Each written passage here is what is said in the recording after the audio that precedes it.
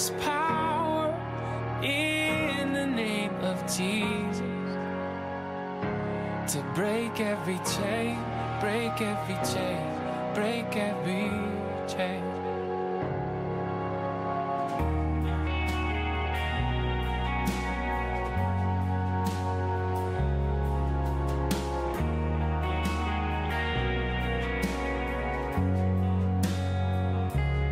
There is power in the name of Jesus.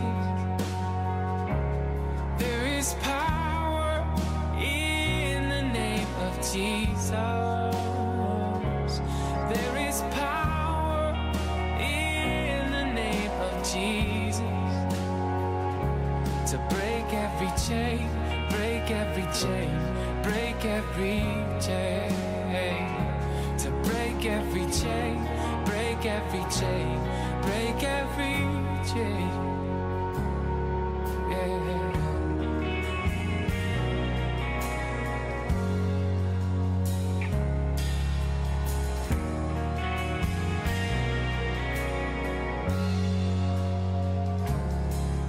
All sufficient sacrifice, so freely given, such a price for our redemption. Heaven's gates swing wide.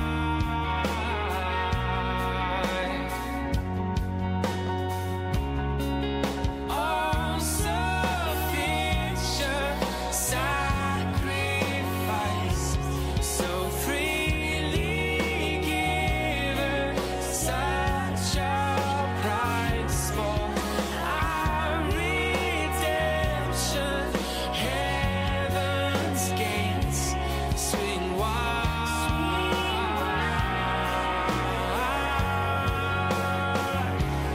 There is power in the name of Jesus.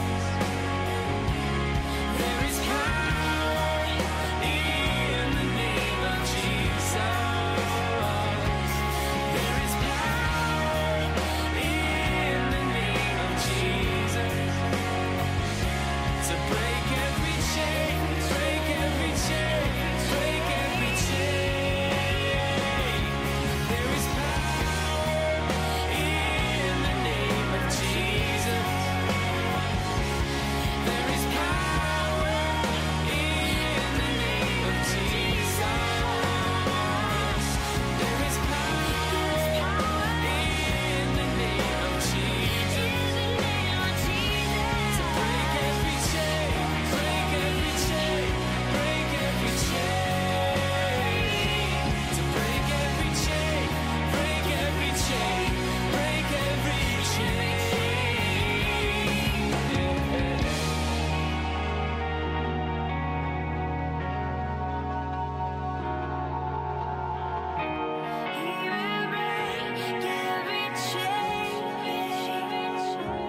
There's an army rising up. There's an army rising up.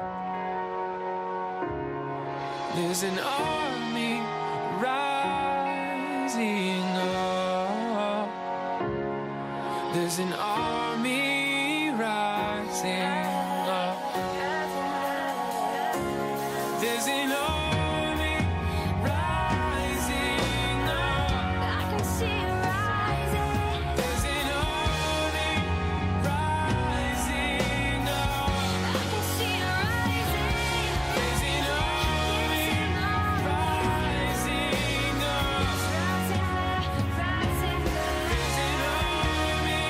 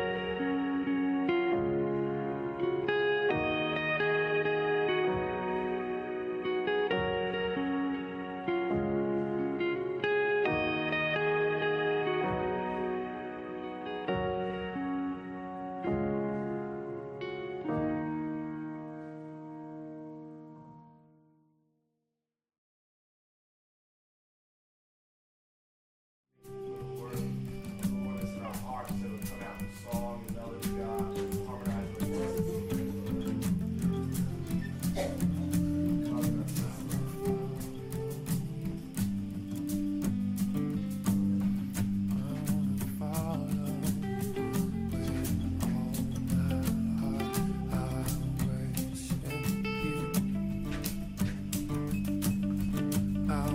Follow with all my heart.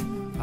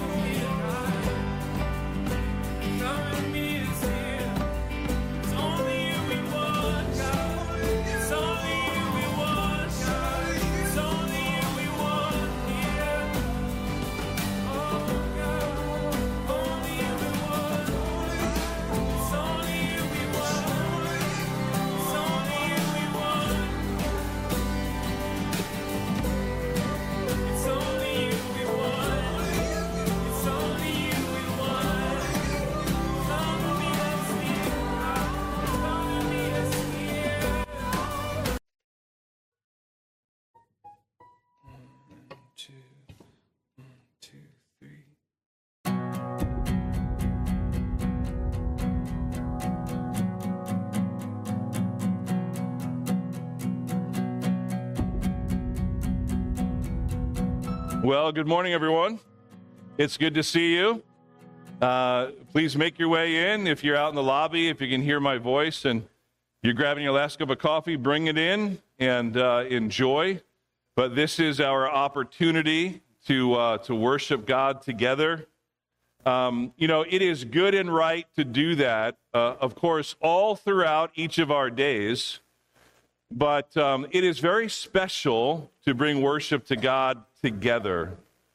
Whether you are a believer in Jesus Christ or you are seeking after him or you just have simple questions about who he is and who God is, this is a great place to be because you will hear much about Jesus this morning.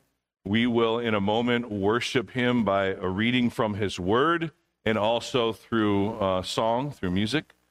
But all that we desire to do in this place as Christians is to bring honor and glory to our God, for he alone is worthy. And so this is the opportunity now, as I read from the Word of God, from the Scripture, to allow these words, this truth spoken by God, to sink deep into our hearts and to help us to lay aside all of the cares of the world, the things that may be distracting us from connecting with the Lord this morning. And so we'll have that opportunity right now. So you're going to hear the Word of God. I would ask that you would just listen. And even you can pray as you hear it read. And then during our prayer, that God would, through his Holy Spirit, lead you to worship him and to lead you to a place where you can lay aside all of those things that you may be thinking about, things rolling around your mind. It happens to all of us.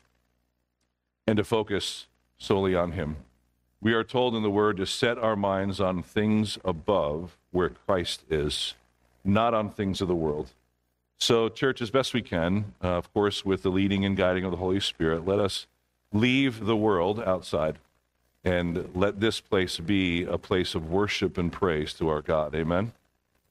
A reading from the Word of the Lord in the Old Testament, found in 2 Chronicles chapter 20.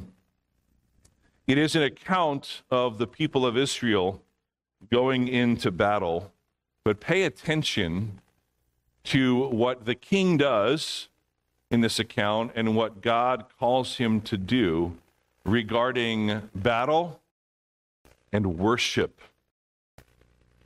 Then in the midst of the assembly, the Spirit of the Lord came upon Jehaziel, the son of Zechariah, and he said, "Listen, all Judah and the inhabitants of Jerusalem and King Jehoshaphat.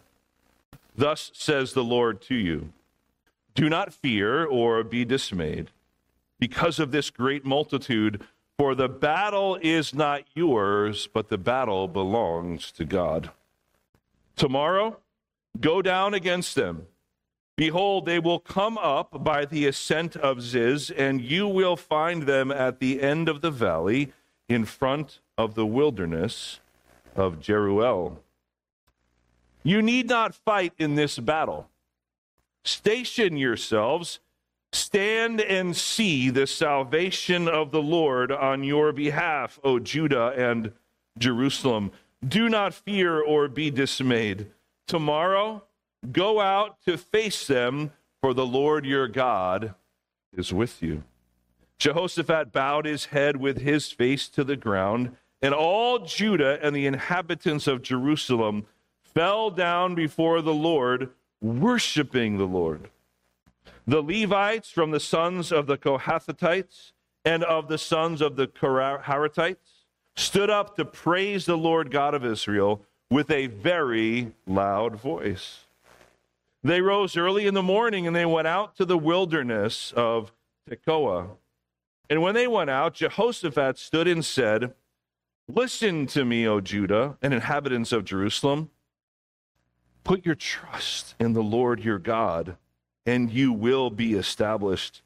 Put your trust in his prophets and succeed." When the king had consulted with the people, he appointed those who sang to the Lord and those who praised him in holy attire, And as they went out before the army, they said, "Give thanks to the Lord, for his loving kindness is everlasting." We praise God for that. Before they went into battle, they worshiped God. And even that, God said, "You will not have to fight today in this battle, for the battle belongs to the Lord." He said simply, "Station yourselves, stand and see the salvation of the Lord on your behalf."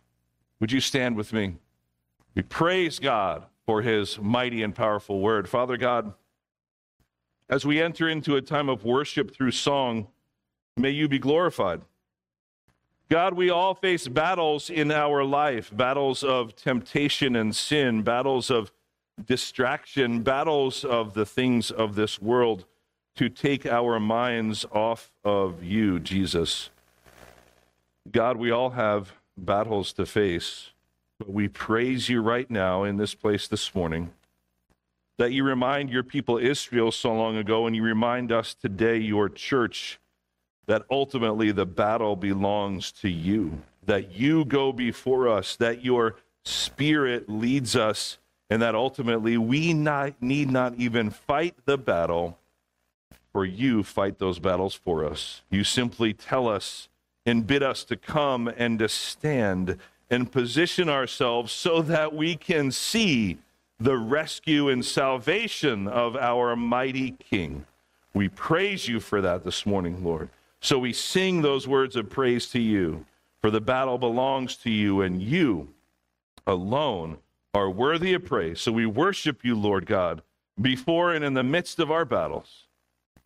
We thank you for that privilege of being able to do that. And we thank you in Jesus' name. Amen.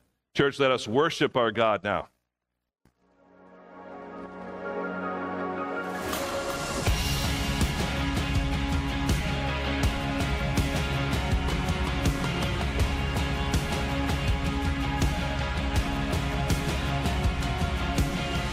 When all I see is the battle, you see my victory.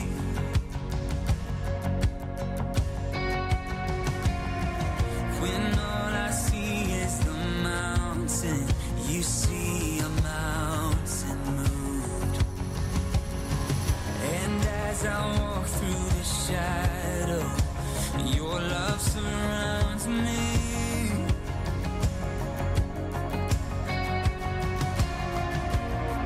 There's nothing to fear now, for I am safe with you. So when I'll fight on my knees with my head lifted high. Oh God, the battle belongs to you, and every fear I lay at your feet. I'll sing through the night. Oh God, the battle belongs to you.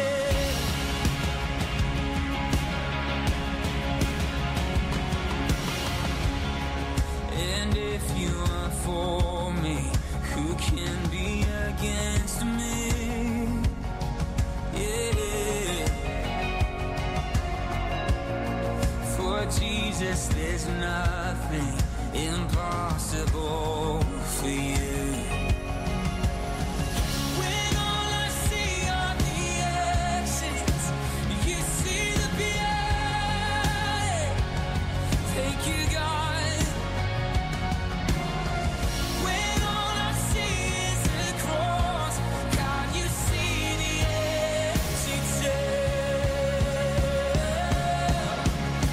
So when I'll fight on my knees with my head lifted high. Oh God, the battle belongs to you, and every fear I lay at your feet. I'll sing through the night. Oh God, the battle belongs to you. Almighty fortress, you go before us. Nothing can stand against the power of our God. You shine in the the shadow. You win every battle. Nothing can stand against the power of our God. In almighty fortress, you go before us. Nothing can stand against the power of our God. You shine in the shadow. You win every battle. Nothing can stand against the power of our God. In almighty fortress, you go before us. Nothing can stand against the power of our God. You shine in the shadows. You win every battle. Nothing can stand against the power of our God. So when I fight, I'll fight on my knees with my hands lifted high. Oh God, the battle belongs to you. Every fear I lay at your feet, and I'll sing through the night. Oh God, the battle belongs to you. Oh God, the battle belongs to you.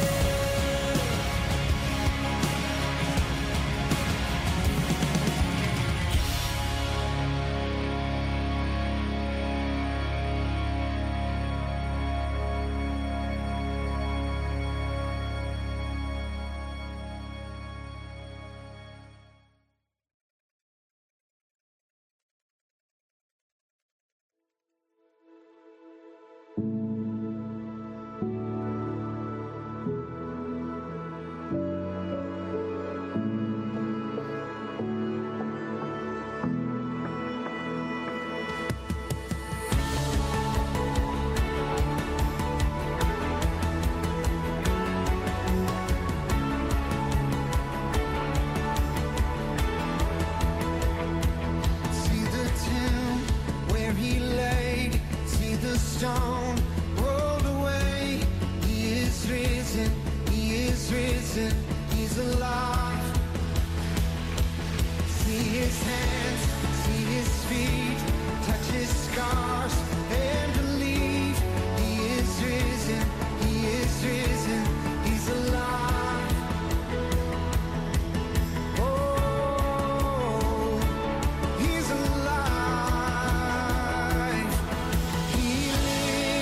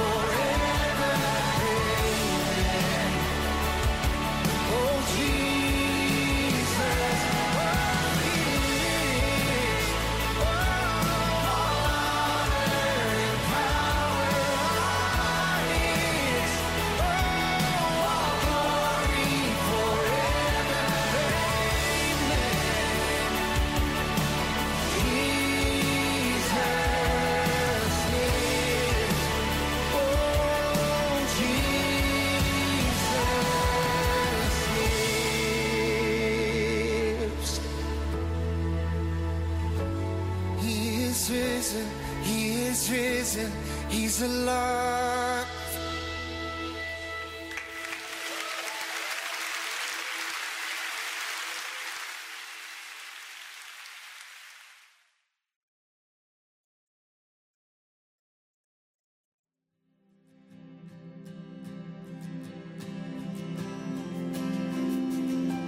The splendor of the King,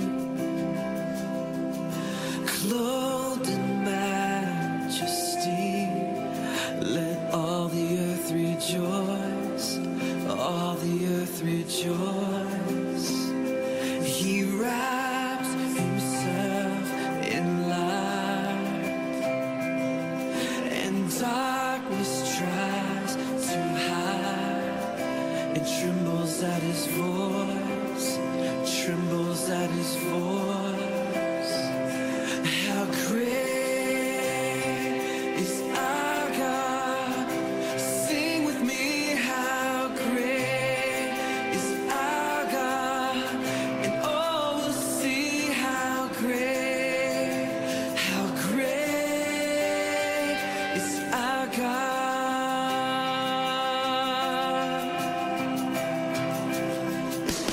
Age to age he stands, and time is in his hands. Beginning and the end, beginning and the end. The Godhead, three in one. Father, Spirit, and Son. The Lion and the Lamb, the Lion and the Lamb. How great is our God? Sing with me, how great is our God? And all will see how great is our God. The name above all names, come on. You're the name above all names. You are worthy of all praise. My heart will sing how great is our God.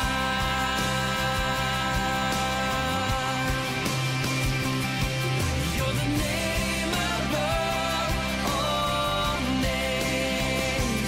You are worthy of all praise. And my heart will sing how great is our God.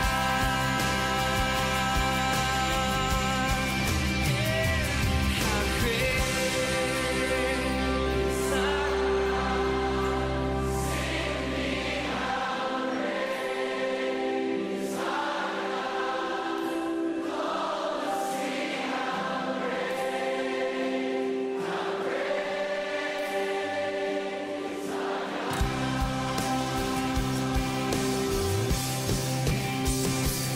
How great is our God? Sing with me, how great is our God? And all will see how great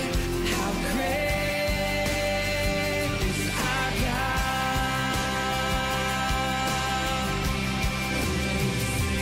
My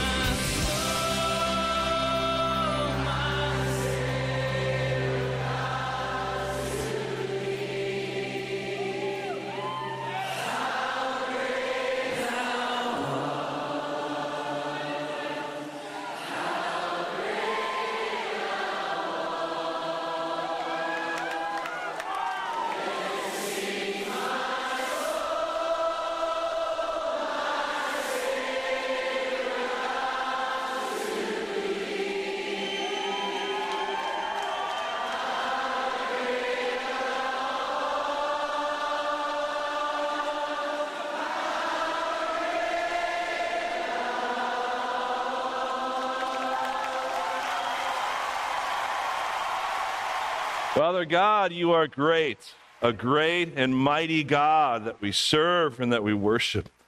You deserve all that praise and so much more.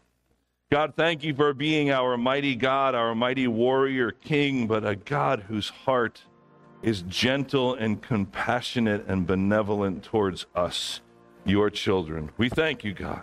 You deserve that praise. And Lord, may the rest of what we do this morning also be worshipful in your eyes, a sweet sound to your ear.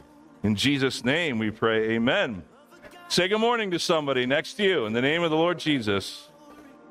For the world he loved, for the world that he so loved. Hey, it's not just a story. Yeah. I believe in the life of Jesus. I believe that he conquered death. I believe in the resurrection. I believe he's coming back again. I believe that his spirit's with us. I believe that he gives us power. I believe that he is the Son of God. I believe it. I believe it. I believe it. I believe it. I believe in the life of Jesus. I believe it. I believe it. I believe it. I can't deny it. If I said I got here on my own, I'd be lying. 'Cause my eyes have seen the goodness of the Father. Oh, we're the ones he loves, we're the ones that he so loves. Oh, and I can't deny it. Oh, no, say, I believe in the life of Jesus. I believe that he conquered death. I believe in the resurrection. I believe he's coming back again. I believe that his spirit's with us. I believe that he gives us power. I believe that he is the Son of God. I believe it. I believe it. I believe it. I believe it. I believe in the life of Jesus. I believe it. I believe it. I believe it. We cry, holy, holy, let the earth rejoice. He is worthy of all praise. Yeah. We cry, holy, holy, let Well, good morning, everyone. Good to see you. I love all the fellowship. It's awesome. And that's right, yeah. Jesus. Somebody once said to me, it's kind of like herding cats, right? They got to get us back, and we praise God. But God is good, you know, and we're privileged to be able to worship him. I trust that you enjoyed a time of powerful worship that just reminds us how good and great our God is, and we get to sing songs. And I thank God for music. You know, it's a language that God created for us, a special language I think that we can use to connect with and speak to one another, and of course to speak to our God. I'm thankful that we can worship him through song here at Trinity. We love to do that.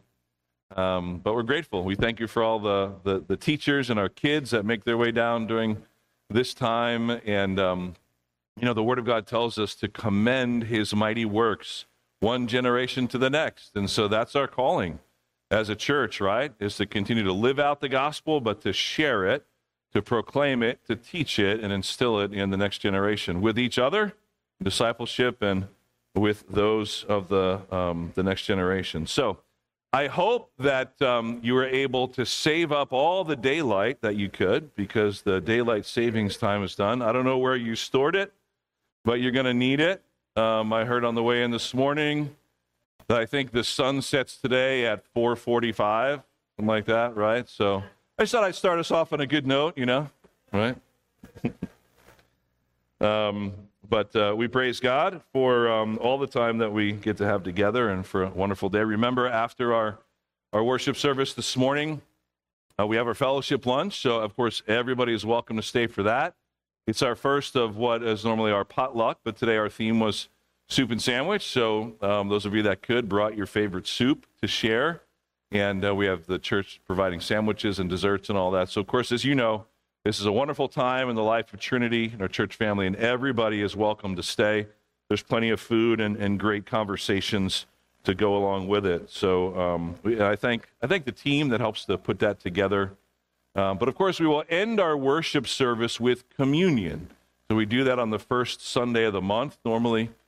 We do that in conjunction with the fellowship lunch because like the ancient church did, they had their big agape feast. They would eat often together, sometimes in homes, sometimes in larger gathering spaces.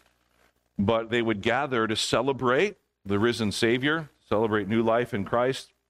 But they'd always take a part of that celebration to set aside to remember and reflect on what it cost us to have new life in Christ, because it cost Jesus everything. And so we will end our service today with communion, the bread and the cup, and I'll lead us through that. And then after that, we then enter into our time of food and fellowship, where we continue to encourage each other, remind each other of what Christ did on the cross for us. But as we sang, that our eyes should also then go to the empty tomb, because he defeated death, hell, and the grave on our behalf, so that we can sing like we just did. Praise God for that. A couple of quick announcements, and then we'll open the Word of God together. As I mentioned last week, these are hot off the presses, our second installment of our Discipleship Pathway tool set, and it is really a resource, the Discipleship Pathway, to help us all stay on track of being followers of Jesus, because that's what a disciple is. A disciple is a learner and a follower. And so we are, as believers, given this choice. As Jesus said, do you want to be my disciple? And here's what you do. You take up your cross daily, you deny yourself, and you follow me. And that's hard work, and we do that by the leading and power of the Holy Spirit. Salvation is the easy part in that we simply believe. It wasn't easy for Jesus, but given to us as a free gift. But then we have this choice before us, and we want to follow him, live for him, be his disciples. And so the scriptures lay out many implications of that and things that we should be focusing on as followers of Jesus. And so that's what our Discipleship Pathway resources do. They help us to do that. And so please check out our website when you get a chance about our Discipleship Pathway. And you'll be hearing a lot more about this next resource, the Tell Your Story, Tell the Story booklet. There's a lot in here about what it looks like to follow God. It talks about the essential gospel. And so we learned to share our testimony and how God drew us to him, and we put our faith and trust in Christ. And we all have a very unique and powerful testimony. Don't let anybody tell you otherwise, that your story matters to God and your story matters to other people. God will use you to reach others that he might not use others to reach. And so realize that your testimony of faith in Christ is powerful and important. But we also then have to learn, in conjunction with that, how to tell the story. That means the gospel. How would you share the gospel, the good news of the grace of Jesus Christ, in 30 seconds or a minute? If you had that opportunity where you knew you only had a minute with somebody and you wanted to share the gospel, how would you do that? What words would you use? What things are essential to the gospel? What things do people need to believe in order to be saved? How do we even define the gospel? It's all in this booklet. As you can tell of the immense importance of this as we continue to live out our faith and to share it with others. So keep looking for more on how we're going to unpack this together in classes, in classrooms together, in homes, and in a sermon series that is coming soon. So, Discipleship Pathway. Also, want to make sure that we continue to save these dates. If you weren't here last week, make sure you do that. Today is our fellowship lunch, and so I see you all saved the date for that. Thank you. And we are here, so we checked that off your list. I did that. It's good. It's good to check things off, right? We have a church work day next Saturday. We try to do one or two of these a year. We have lots of work to do. Most of it is inside, but there's something for everybody to do. So put that on your calendar this coming Saturday. Spend a few hours with us to help clean up and beautify this great building, an asset that the Lord has given us. The annual coat giveaway for the Jersey Shore Rescue Mission, one of our long-term missionary partners, that is on the 18th. That's Saturday. And so if you volunteered in the past, you would have gotten an email about how to volunteer again. If not, just go to their website It's right there, and you'll see how to volunteer. There's just somebody you'll send an email to one of the directors there and let them know you're interested to help on that awesome day on the 18th to help do that annual coat giveaway for the winter. And then finally, we do have our annual Thanksgiving Eve service the night before Thanksgiving at 7 o'clock. And then we end that time of Thanksgiving and testimonies and worship. That's what it mostly is. We have a short message, but a lot of testimonies, as I just mentioned, and fellowship and worship. But we end with a pie social as well. Kind of get yourselves ready for the next day, for Thanksgiving, right? Get ourselves ready to eat a lot of pie and stuff. So that's always a great time, family, and being able to give thanks together, right? We always want to be thankful. We also have our women's Christmas party, the annual Christmas party coming up at the Miller's home in Howell. You can read all about it on our website, trinityallenwood.com. I just want to make you aware of that. It's Friday evening, December 1st, from 7 to 9:30. And so, ladies, just make sure you save that date. Go to the website to find out more details about things to bring and the address and location of all that. But that is coming up on December 1st. And then we also have, this is coming up in just a minute, but I wanted to show you something on our website. And there's just some new resources on our website. I mentioned our discipleship pathway, but if you go to our website, you see there is the landing page. And some of you that go to it often will notice we have a whole new design. And so we have a brand new, fresh design for our website. It's even more mobile friendly. And so if you check out our website on your phone, you'll get to see a lot more. It's just clearer. So there's our homepage. If you scroll down, you'll see our core values, learn, grow, serve. You click on each of those, and it brings you to more information about how you can learn and grow and serve together. Of course, what we believe, our statement of faith. And so if you want to know like what we believe and what we teach here, that's very important that you do that. And of course, if you're away, you can watch live. That's our live stream. Then you scroll down more, and then you'll see our latest sermon that's there. And then here is the gospel, and this is what I wanted to bring your attention to. Right there, a great place to start. If you click on that where it says the gospel, discipleship starts here, you'll see this first page come up, the gospel explained. I don't expect you to read this, and words are small, but I just wanted to show you how to navigate to it. If you look on the right-hand side there, you'll see in those highlighted words, there's a lot more that we unpack to the gospel. There is the gospel explained. It's fleshed out. There is the gospel story, the gospel for all of life, because we know the gospel is about that moment of salvation, but how do we employ and use the truth of the gospel throughout our whole life? What's the place of the gospel with discipleship? It's all right there. And there's even, the last one there is an exposition of John 3:16. It's an adaptation of one that I've appreciated for many years. I would just encourage you to go to our website when you get a minute and check out all of our gospel-related resources. If there's somebody especially that you've been looking to share the gospel with and you want more information, how do I do that? And what does that look like? Some good words and resources. Check this out. It's all on our website. You can go there as you scroll down on the homepage, the gospel, start there, and you'll see all these other resources listed there. Okay, really important. And, our website has a lot more information than you would think, and that's just one important part of it. So thank you. Before we open God's Word, wanted to read something to you that's also posted on our website. Some of you have seen this already. On the top page of our homepage, we have a banner. Whenever there's certain things we want to announce or things that we're specifically praying for, giving attention to, we have up there prayers for Israel. You can click on that. It's hypertext. So you can click on it. And I put together a list of things to consider as you pray for the nation Israel. I'd like to read it to you, and then we'll pray. Here's what it says. Again, this is posted on our website for all to read. Our God is sovereign and always in control. He is completely trustworthy and keeps every one of his promises. No matter our circumstances or the state of fear and tumult all around, we look to Jesus as the only source of true peace and hope. Psalm 122:6 says, "Pray for the peace of Jerusalem." And we also want to pray for the Lord's hand of mercy and justice over that land and its people. And let justice be God's justice. Beseech the Lord for his justice to roll down like waters and righteousness like an ever-flowing stream, like it says in the book of Amos, chapter 5. By God's standard alone do we measure what is good and what is evil.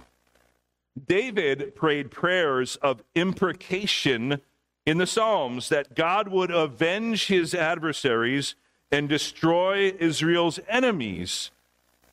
But Jesus also calls us to love our enemies and pray for those who persecute us.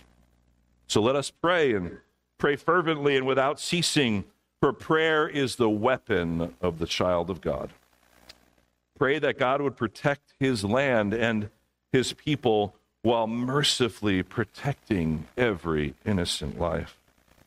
God is for life. Satan, the enemy, is for death.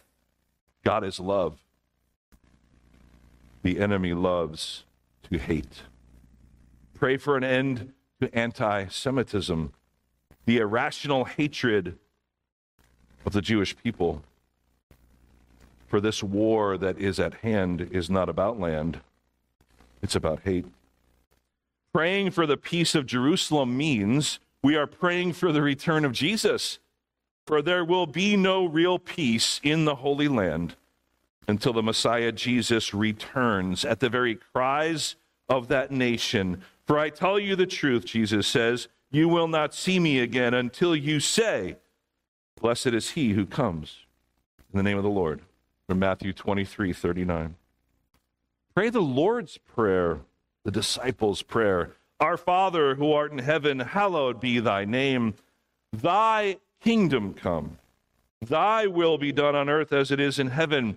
His kingdom will come. His will be done when he returns. So pray for the return of Jesus Messiah, the Prince of Peace. For the government will be upon his shoulders in his kingdom, and in that day there will be no more war. From Psalm 120, too long has my soul had its dwelling with those who hate peace. I am for peace, but when I speak, they are for war. And I end with Psalm 122. Pray for the peace of Jerusalem. May they prosper who love you. May peace be within your walls and prosperity within your palaces. For the sake of my brothers and my friends, I will now say, may peace be within you. Would you pray along with me? Father God, we often don't know how to pray, especially for things like war. And so we pray for peace. Peace as your will allows, rescue and salvation for all involved, according to your will. We know your heart. Your heart is for justice, and your heart is for peace. God, we beseech you, in the name of Jesus, the Prince of Peace, that you would be merciful, as we know you are, to your people, to your land, to all involved. God, have your way. God, convict leaders that they would bow down to you, the one true King. Convict us often to remain steadfast and fervent in prayer. We thank you for your word that points us always back to you. And we thank you, God,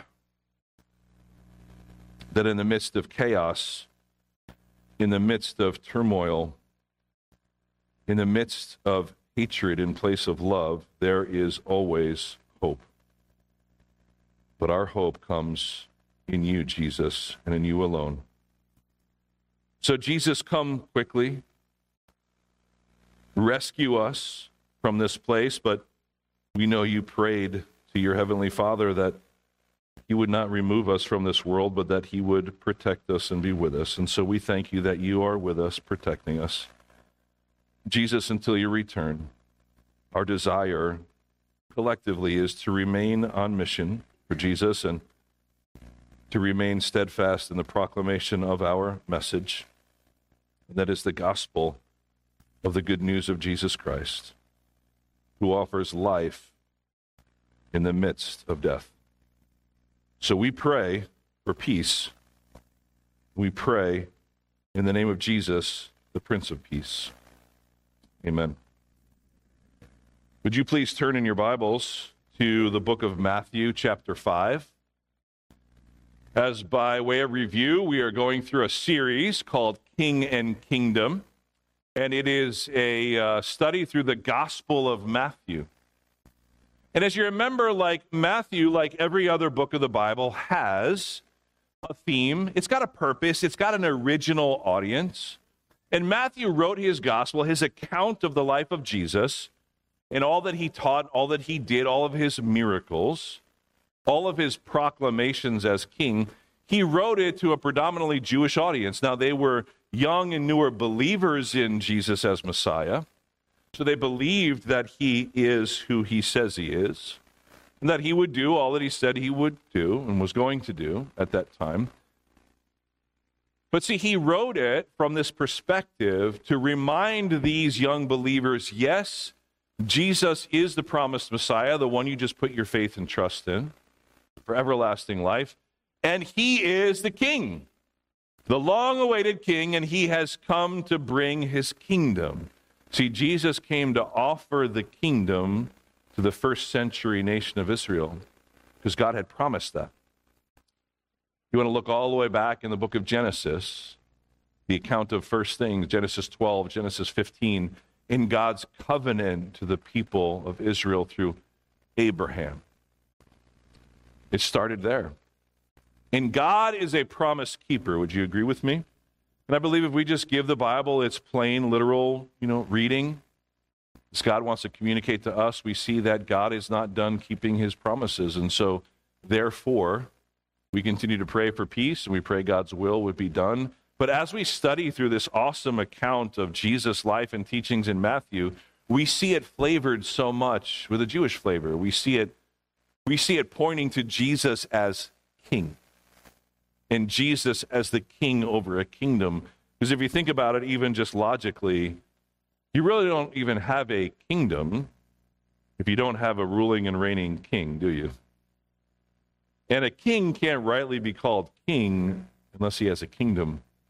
There have been many movies and shows made throughout the years. I love many of them that have to do with kingdoms. And we look at ancient kingdoms, and we look at medieval kingdoms, and we look at kingdoms all throughout the world. And it can be fascinating to see people vying for power and who's king, who's the rightful king, and does he lead with an iron fist, or is he benevolent, and perhaps he's both. And so for many of us, these stories are very engaging, and we love to hear about this. There's something innate that God put in us that love, that basic story of a king and a kingdom.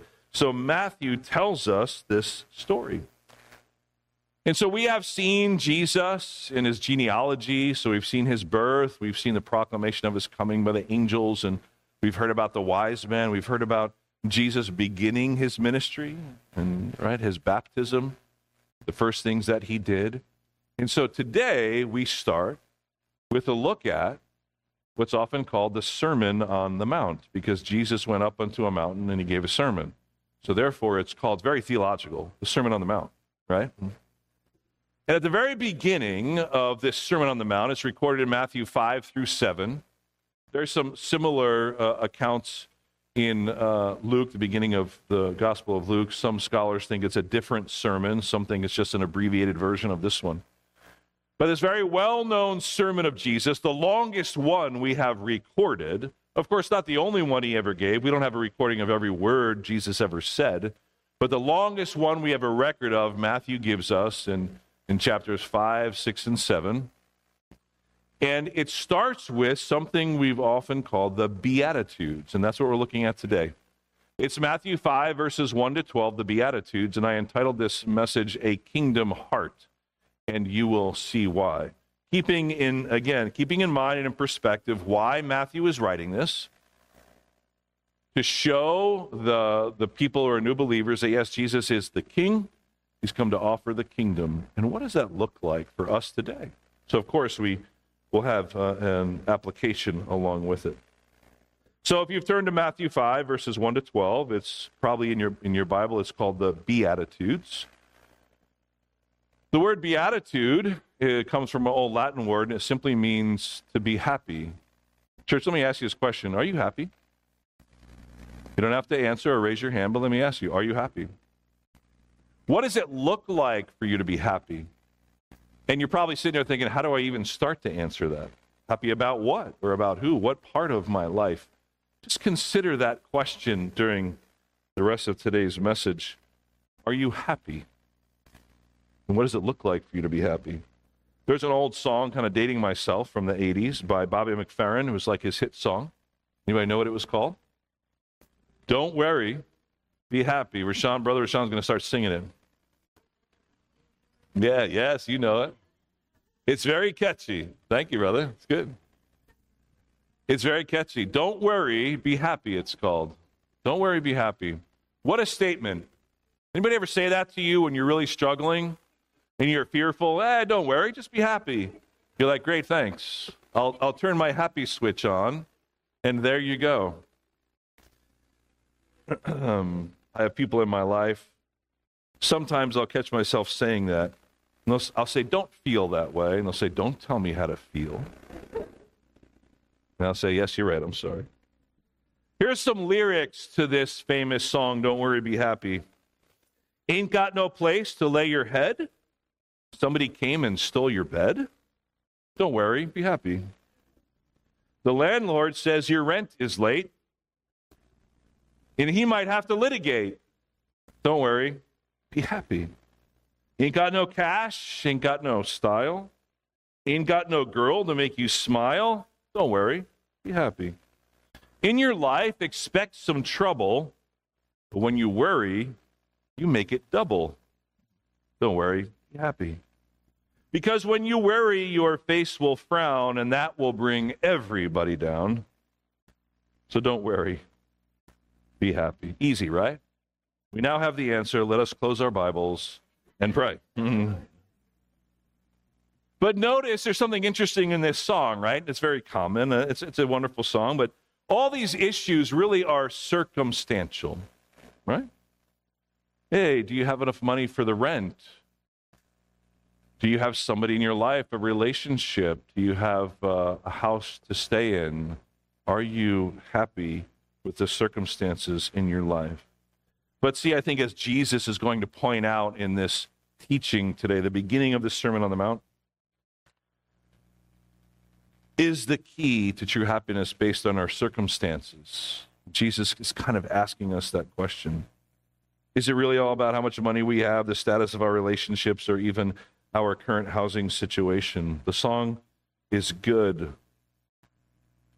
In spite of circumstances, just be happy. So the question really remains, okay, how do we do that?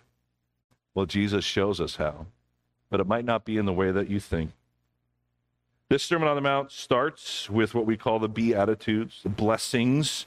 We often hear about it. Yes, it really means to be happy, but it's often considered blessings because each one of these that we'll see starts with blessed are they, or blessed are you. Happy are those, blessed are those. And I think Jesus gives us a clear example of what true happiness and contentment and joy really look like. He lists for us character traits of those who are citizens of the kingdom, those who have believed in Jesus for salvation. Again, Matthew is writing to this group of Jewish believers, and they are young in their faith, and Matthew is saying, you know what? This is what Jesus said the kingdom will look like and how we are to act now. in light of the coming kingdom. See, remember, too, in context, when Jesus said these words and Matthew recorded it, there was no church yet. See, all of the Bible is for us, but not all of it is written to us. You know that?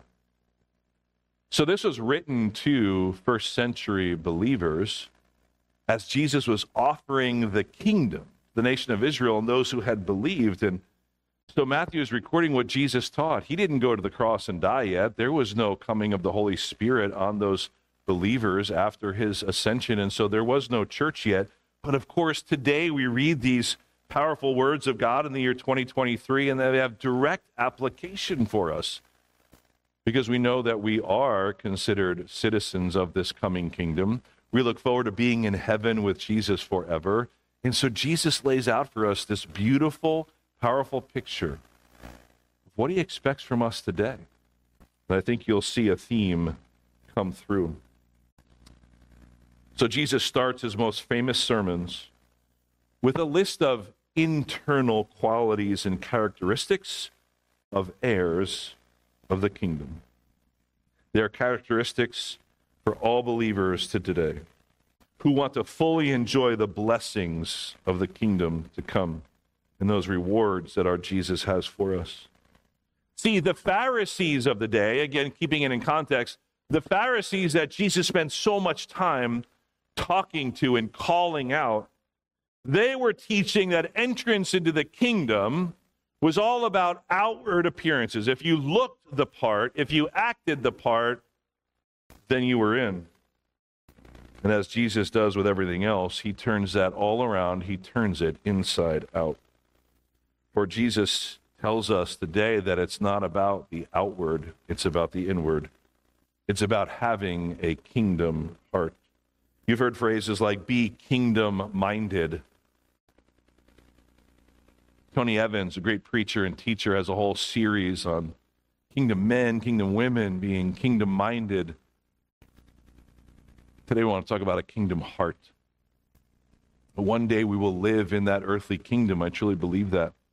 We'll be with Jesus. No matter what it looks like, and we're told a lot about what it's going to look like, we will be with Jesus. Can we say amen to that? We will be with him. We will even, believe, rule and reign with him. So if we want to be benevolent rulers along with our benevolent king, Jesus says, here is what I expect from you. We will go through each of these beatitudes, these blessings, and you will see these are characteristics and qualities that Jesus expects from his followers. Matthew 5, 1-12. I'll read it, and then we'll briefly go through each one. I forgot to change the clock back, the one on the wall that I'm looking at. So it says we're 12:30, so I guess we're supposed to be done and eating lunch already. But if you allow me a few more minutes, we'll finish up. Matthew 5, 1-12. When Jesus saw the crowds, he went up on the mountain. And after he sat down, his disciples came to him, and he opened his mouth and began to teach them, saying, Blessed are the poor in spirit, for theirs is the kingdom of heaven. Blessed are those who mourn, for they shall be comforted. Blessed are the gentle, for they shall inherit the earth. Blessed are those who hunger and thirst for righteousness, for they shall be satisfied. And blessed are the merciful, for they shall receive mercy. Blessed are the pure in heart, for they shall see God. Blessed are the peacemakers, for they shall be called sons of God. Blessed are those who have been persecuted for the sake of righteousness, for theirs is the kingdom of heaven. And blessed are you when people insult you and persecute you and falsely say all kinds of evil against you because of me. Rejoice and be glad, for your reward in heaven is great. For in the same way they persecuted the prophets who were before you. Those are our Beatitudes. There's really 8 of them. The last verses, 10-12, really are one. He said, blessed are those, and he kind of unpacks it. It's all about those who are being persecuted for the sake of Jesus and righteousness. Well, let's just take a moment to look through these briefly. Here's a map. I don't expect you to read all of the words. I just want to give you like an overview picture of a map of Israel. It's more of like more of a modern map, but just to see where things are. The Sinai Peninsula down there on the bottom. You have Jordan on the right, And then you have these two bodies of water right in the middle. You see that? You have the Dead Sea in the bottom, and then up top is the Sea of Galilee. And the river that joins the two is the Jordan River. So where is Jesus right now? He's at the top of this map by that little body of water, the Sea of Galilee. This is where Jesus really began his ministry. There's a city or a town there called Capernaum, where he kind of created his headquarters, his base of ministry, and he would travel throughout that land. From last week, we heard the word said that news of Jesus spread all to Syria, see, in the north, meaning it went all over the place. But right now, Jesus is, in our context here in the passage, he found himself a place on this mountain, a hillside, where he would do some teaching. So he could be a little bit elevated, and there'd be plenty of room for people to stand or to sit and to listen to the rabbi teach. So he is just on the shores of the Sea of Galilee, which is in the northern part there of Israel. And here's a picture from more modern day, a picture of that place. Does that look like a good place to listen to Jesus teach, right? Could you picture him maybe standing under that tree in the shade, and or a different tree? Doubt it would be that tree. But he's there. See the Sea of Galilee. So he picks a place, and it's a mount, not a huge mountain, more of like a hill. And he's teaching. What a beautiful place to listen to Jesus teach. And so he's teaching to the crowds. These are believers, not just the 12, it says to disciples, the crowds of followers of Jesus. On a hill slope on a mountain, the northern shore of Galilee, the place you can go visit today, much like this picture. Because teaching or instructing was a major part of his ministry, as we learned last week, along with preaching, proclaiming. So he would instruct, he would make proclamations as the king, and of course through his works, his healings and his miracles. So in today's passage, he is teaching. So when Jesus saw the crowds, he went up on the mountain so that he could be in view of everybody and that people could hear him. So after he sat down, the disciples came to him. Oftentimes, rabbis would sit and teach. So he began to teach, and let's go through each of these and see what it is that Jesus is trying to show us. He's painting for us a picture of these inner qualities of the citizen of the kingdom of heaven. So, blessed are the poor in spirit, for theirs is the kingdom of heaven. Again, blessed is a Greek word. It's from the Greek word. It means happy, fortunate, divinely favored. We get that word fortune from being fortunate. It's about being rich. See? So Jesus is saying, if you're poor in spirit, and you're truly rich in the kingdom. See, the Pharisees were teaching outward appearances. They reflected if you were rich or not, favored by God, about how well you dressed and how you looked. And Jesus is turning that inside out. He's saying you're divinely rich and favored if you have and exhibit and grow in all of these inner qualities. So they all start with blessed are. So happy are you, fortunate are you, divinely favored are you if you embody these things and you seek them out, and there will be a reward later in what you will receive and enjoy completely in the kingdom. So, these are the character qualities he lists. Blessed are, it gives the character quality, and then a future blessing, because they shall be. Do you see that? Blessed are, for theirs is, or blessed are, for they shall, for they shall, for they shall. You see that? So you're blessed, you're happy, you're fortunate, divinely favored. You have this character and characteristic, and you seek it out to grow in it. And what will it be like for you ultimately in the kingdom? So, blessed are, he describes a heart attitude or a heart condition. And you shall be, or you shall receive something in the future. So, poor in spirit simply means this, church. It means we understand our desperate need of Jesus Christ. We understand our spiritual condition. Listen, is one of complete poverty and destitution apart from Jesus. We are spiritually lost without him. That's what it means to be poor in spirit. He says, Theirs is the kingdom of heaven, which means when we get to heaven with Jesus and in that earthly kingdom, we will have full and joyful possession of that kingdom, for theirs is the kingdom. If you want to enjoy that fully, we can enjoy it now if we understand how completely lost we are without Jesus, poor in spirit. We will experience it to its fullest and be the richest we could ever be when we are with Jesus in heaven. Blessed are those who mourn, for they shall be comforted. What does it mean to mourn? Think about it this way. What breaks God's heart? Does that break your heart? Sometimes we sing a song, it's got that lyric in it. God, make my heart break for what breaks yours. Specifically, what breaks God's heart the most? Sin. Sin does. When a believer sins, it breaks our fellowship with God. It breaks God's heart. It's like a father who has a disobedient child. He's still your child, but it breaks your heart. What else breaks God's heart? Injustice, cruelty, hate, murder, suffering of innocent children, mistreatment of the disadvantaged, the forgotten, and the abandoned. They break God's heart. Do these things break our heart as well? Blessed are those who mourn. Blessed are those whose heart breaks for what breaks God's heart.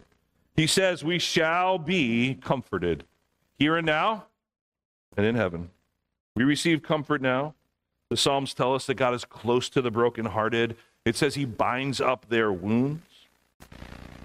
But also in the coming kingdom, where there will be no more sorrow or sin in heaven, for he will one day wipe away all our tears. We praise God for that. So blessed are those who mourn, for they shall be comforted. Blessed are the gentle, for they shall inherit the earth. We think about Jesus as gentle. Some of your versions might say meek. Let me tell you, meek does not mean weak. Sometimes we get those two confused. Meek is similar to being humble. It means that we show self-restraint, that we are not proud or domineering.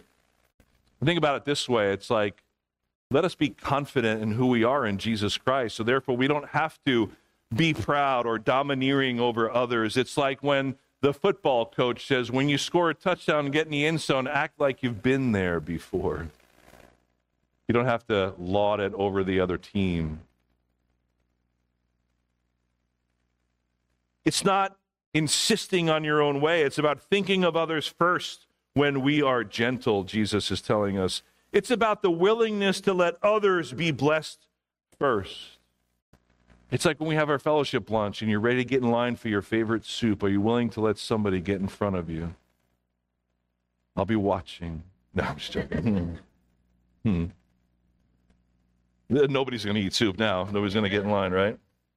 It's about waiting for God, trusting in God's timing that your needs will be met by God so that you can meet other people's needs first. Being gentle, Jesus is telling us, is like being selfless, about being benevolent and giving and charitable like our Jesus is with us. That's what gentle and meek truly means. Then he says, for they shall inherit the earth. That sounds good. You get to have the whole earth. Sometimes that word earth can also be translated land. And if we're, again, keeping in context of kingdom, if we're going to rule with Christ, will we be a good leader in that sense? But really, it's like this. You know what? Your reward is in heaven. Your ultimate reward is in heaven, not on this earth. Sometimes God does bless us, of course, and provides us those things that we want in addition to what we need. But isn't that the best mindset for a citizen of the kingdom? Jesus is saying, be gentle, you'll inherit the earth. Your reward is in heaven. You become rich when you don't seek wealth. You become strong when you are humble. You gain respect when you don't demand it. See how Jesus turns that all around. Verse 6, blessed are those who hunger and thirst for righteousness, for they shall be satisfied. Hunger and thirst for righteousness. First, we hunger and thirst for Jesus because we have his righteousness in us in that moment of salvation, the great exchange. But also for his will to be done, for his ways to be our ways, for God's standard to be what we seek? Are we seeking God's will in all things?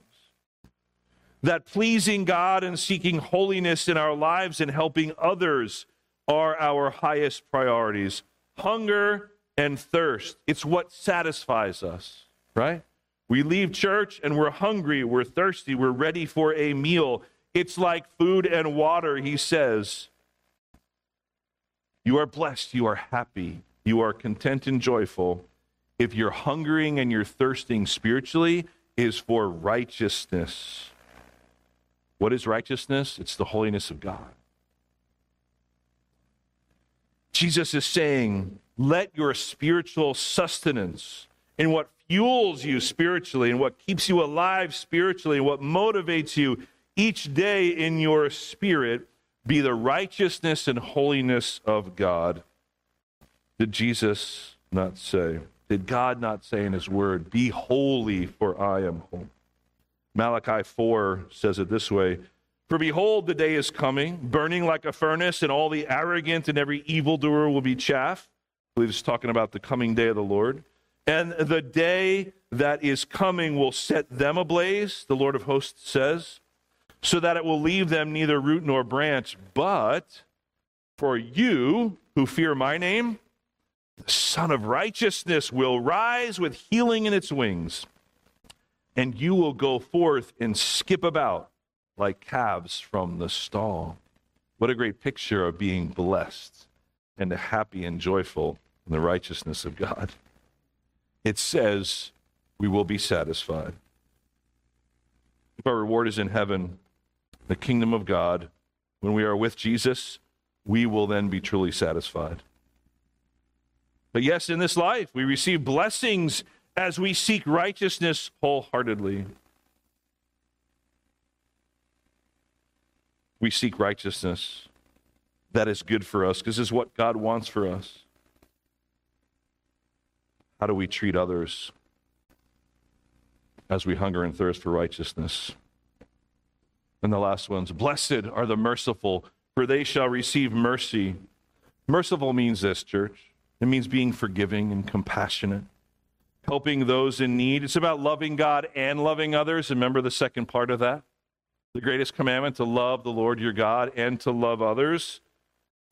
How do you love others? Are you merciful towards them? Are you caring?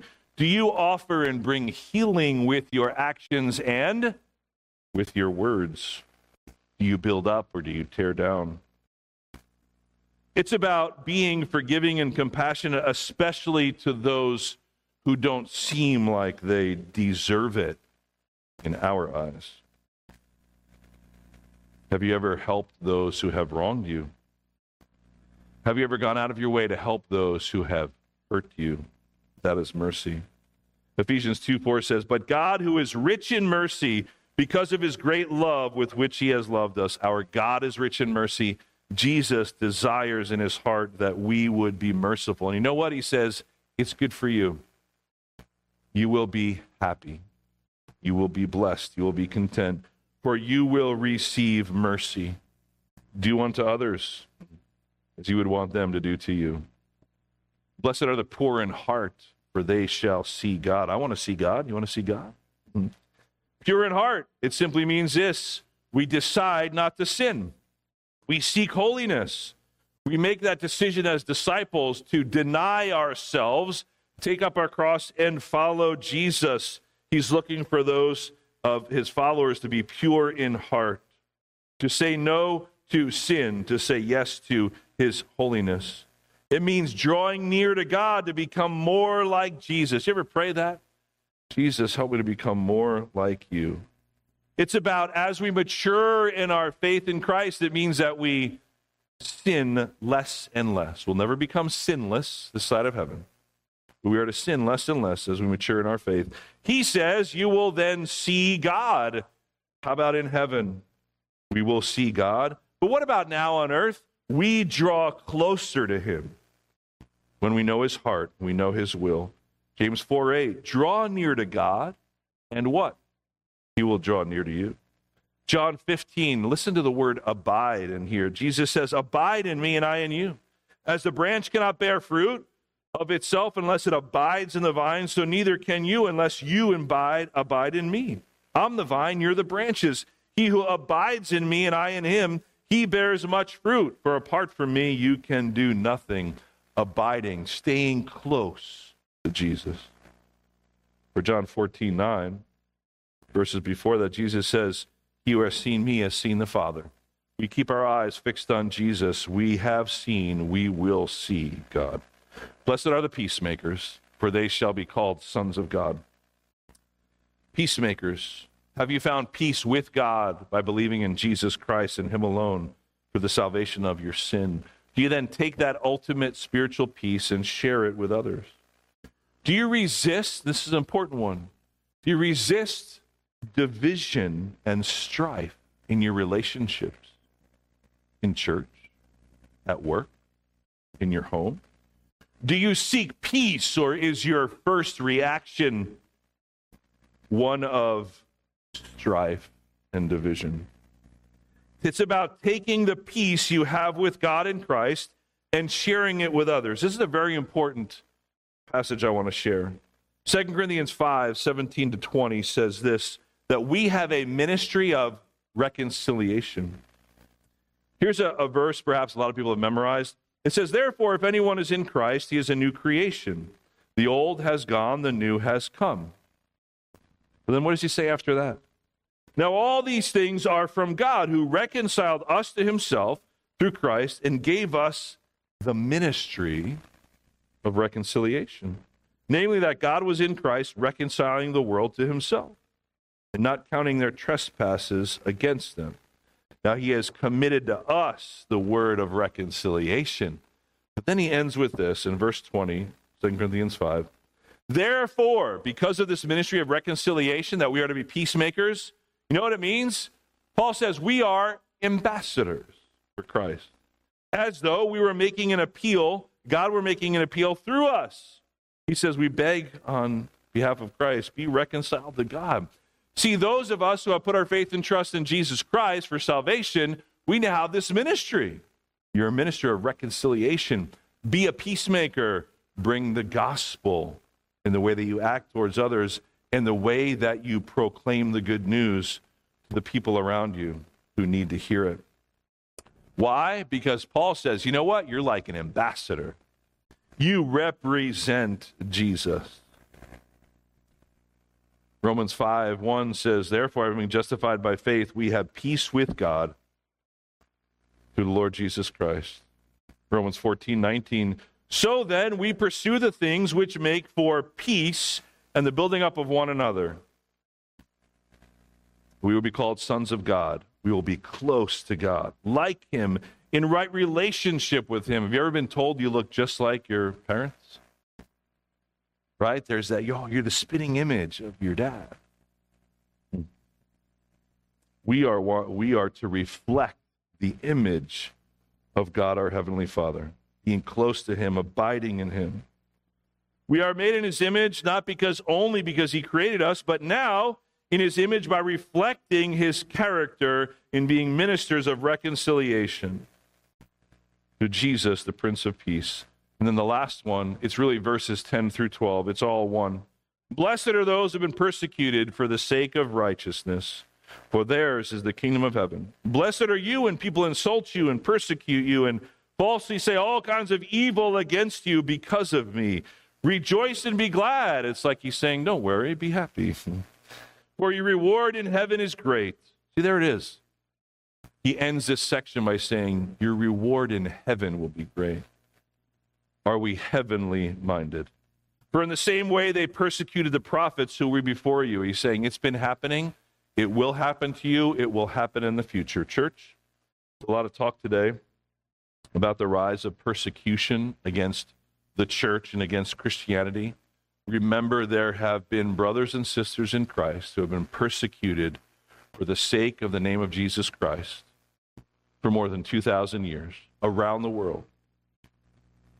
Why should we be any different? We have been favored, we have been fortunate, we have been blessed in this country, but that there is no guarantee that we will never face that, because Jesus said, if they persecute me, they will persecute you for my name's sake. Persecuted for righteousness' sake. Jesus said we would suffer, be persecuted. But Jesus says, you know what? Rejoice in this. Be blessed in this. He says, what's the reward? Yours is the kingdom of heaven. Your ultimate reward is not here on earth, but it is in heaven.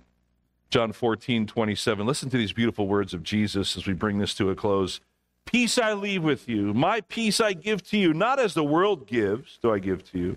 So do not let your heart be troubled, nor let it be fearful. Jesus says, don't be fearful. Don't be troubled. He says, I give you true and everlasting peace. Don't look for peace in the things of this world. He says, I don't give you peace like the world offers. I give you true and lasting peace. So, what are some final applications? Our true reward is in heaven, but yet God blesses us here, this side of heaven, as we seek to embody all of these inner qualities, not what's on the outside like the Pharisees taught, but what's on the inside. You see, you got a picture. Jesus is teaching to all of these Jewish people who have now believed in him, and you know what they were concerned about? They were like, how am I going to get into the kingdom? Before Jesus even came, the Pharisees were teaching them, this is how you get in the kingdom when God sends the Messiah. And they were teaching all about the outward appearance. Jesus comes along and says, first of all, I'm the king. It's my kingdom. Let me tell you what I'm looking for. What is Jesus looking for? Well, he's looking for those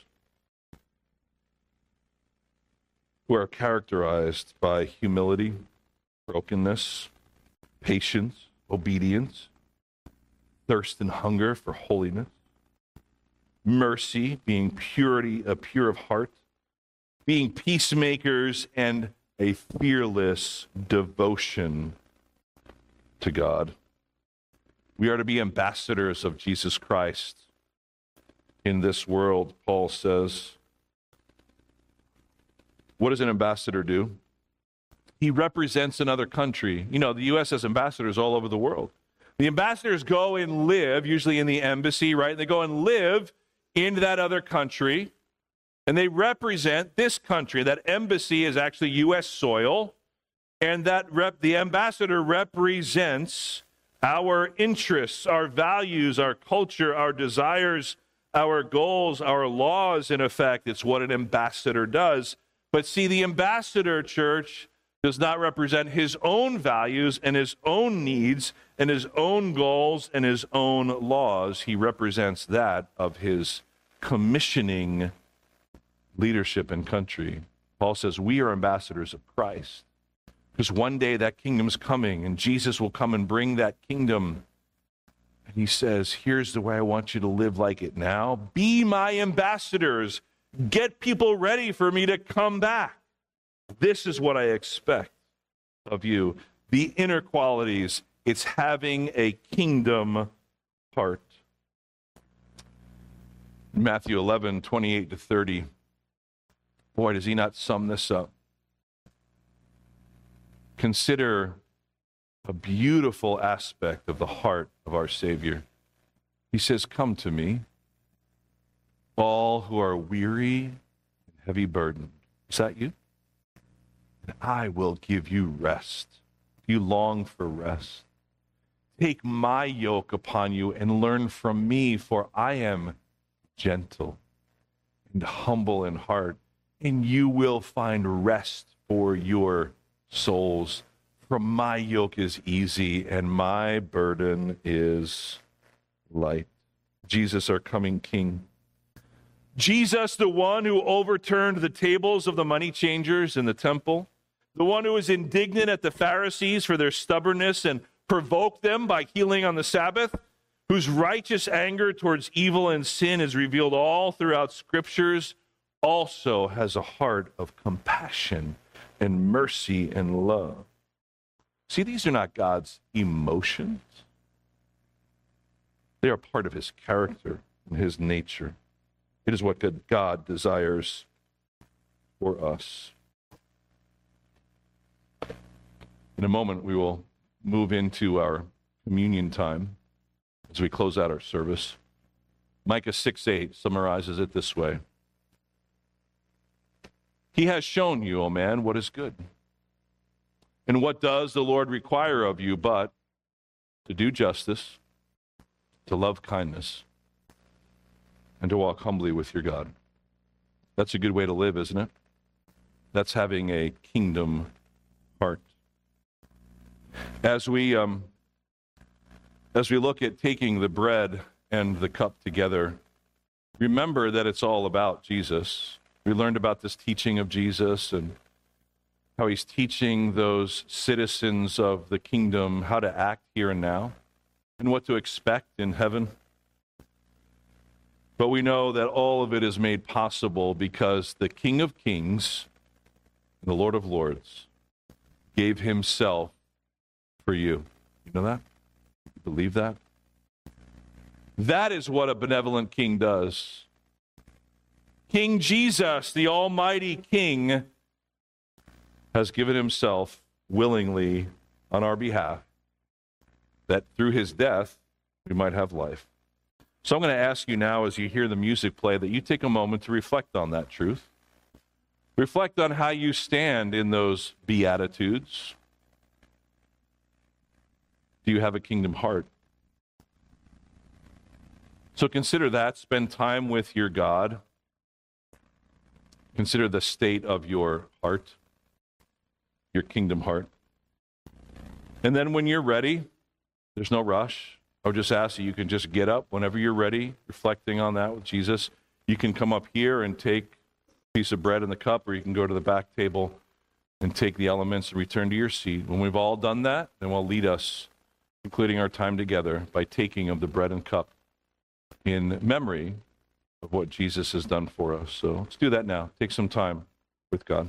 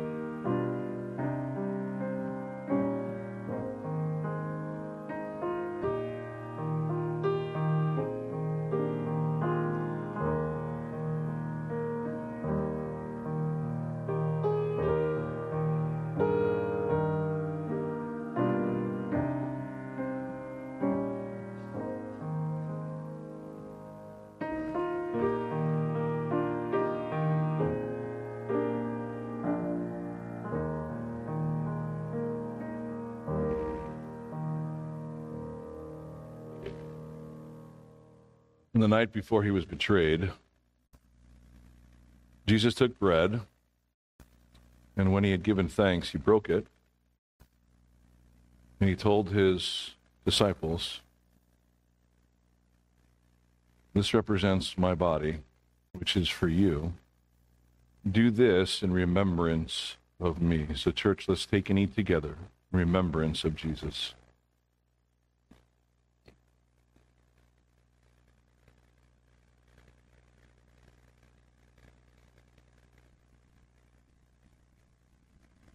In the same way, after supper, he took the cup, and he said that that cup represented the new covenant by his blood.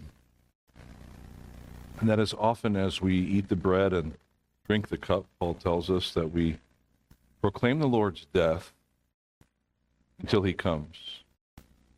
So like we do with the bread, Jesus said to drink from this cup in remembrance of him. Let's do that together in remembrance of Jesus' shed blood on our behalf.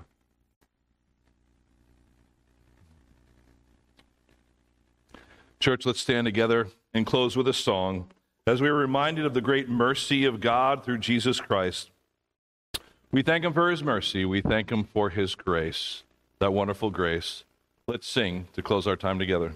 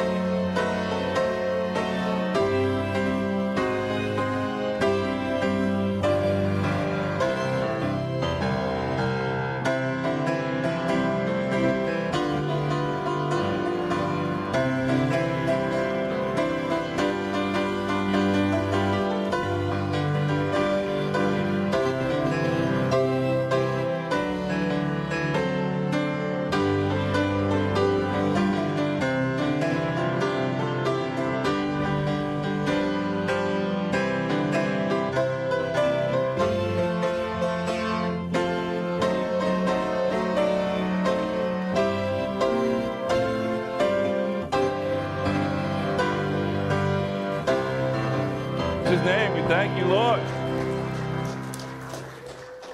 You are good and worthy to be praised. Lord, there is nothing that truly matches your wonderful grace, found truly in the person of Jesus. May we desire to be more like him each and every day.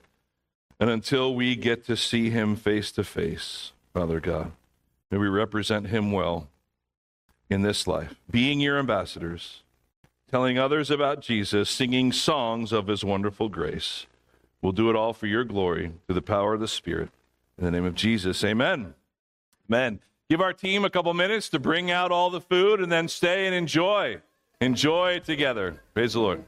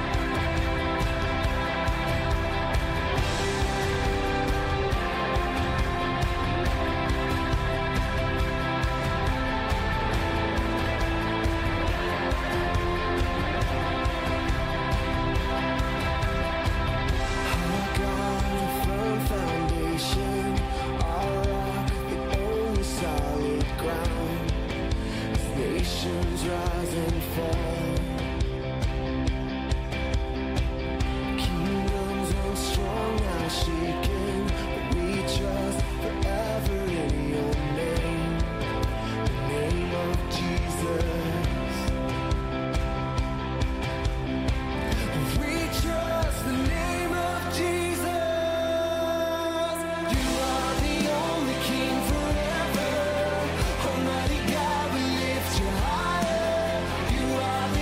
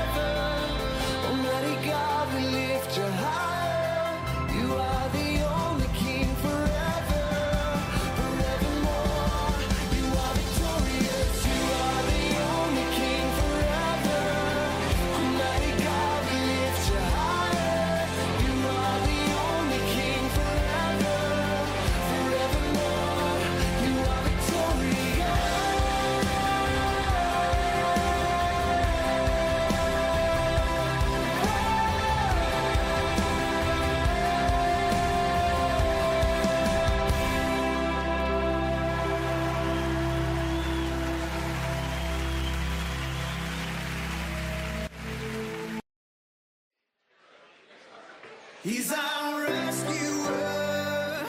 He's our rescuer. We are free from sin forevermore. Oh, how sweet the sound. Oh, how grace abounds. We'll praise the Lord, our rescuer. There is good news for the captive. Good news for the shamed. There is good news for the one who walked away. There is good news for